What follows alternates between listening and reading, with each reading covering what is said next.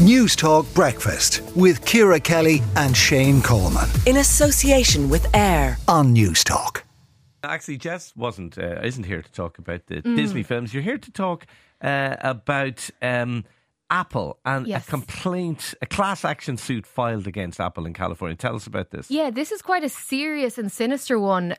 So 36 more people have joined a suit against Apple in relation to their AirTags.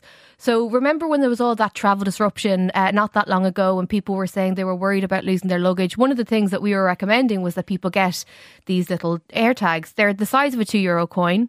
You pair them to your iPhone and it'll tell you exactly where they are, down to, the millimetre. Very, very handy in that regard. However, there have been instances, particularly in America, where they've been used to stalk people. Now, How?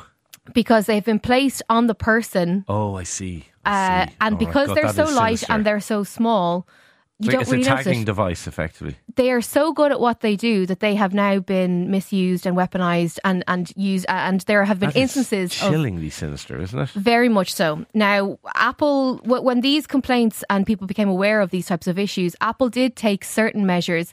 So, for example, if I was to place an AirTag on Ciara now, Ciara's iPhone, after a little while, would get a notification saying that there's an AirTag. That is so creepy, Jess, the way you're looking at me right now. I'm actually really unhinged and unsettled by it. I've gone from Disney to stalking in 6 seconds, so that's fair enough. But it's a serious issue. Now, as I said, Apple have introduced that measure whereby if I put a tracker on Ciara's iPhone Stop after a certain period... that, Jess. On somebody.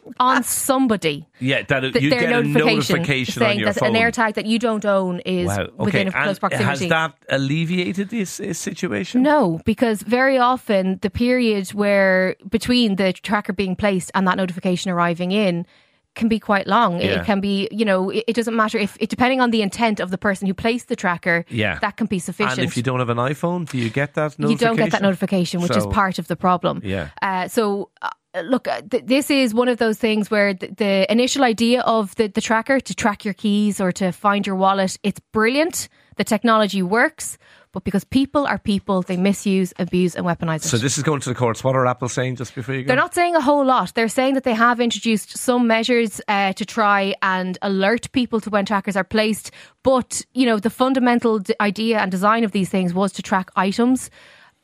That's what it's doing. So unless it gets pulled, which I don't see happening, I'll be interested to see what happens here because it's not cut and dry. But also it's worth noting that Apple aren't the only manufacturers of tracking devices like this.